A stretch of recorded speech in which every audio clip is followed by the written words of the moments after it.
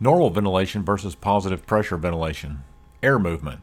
In normal ventilation, the lungs are stretched out by the ribs and diaphragm. This creates a vacuum, resulting in air filling up the pharynx and filling up the lungs with air.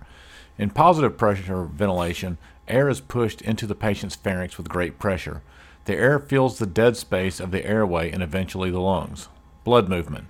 In normal ventilation, blood returns to the heart from the body by a vacuum created by the constant expansion and contraction of the lungs. In positive pressure ventilation, blood return to the heart is decreased when the lungs are inflated under high pressure. Since positive pressure ventilation decreases blood flow to the heart from the body, it will also result in decreased cardiac output from the heart. Less coming in means less going out. Esophageal opening pressure. In normal ventilation, the esophagus remains closed during normal breathing, resulting in no air entering the stomach. In positive pressure ventilation, be with a bag valve mask or pocket face mask, air is pushed into the stomach due to the higher than normal airway pressure. Excess air in the stomach leads to vomiting.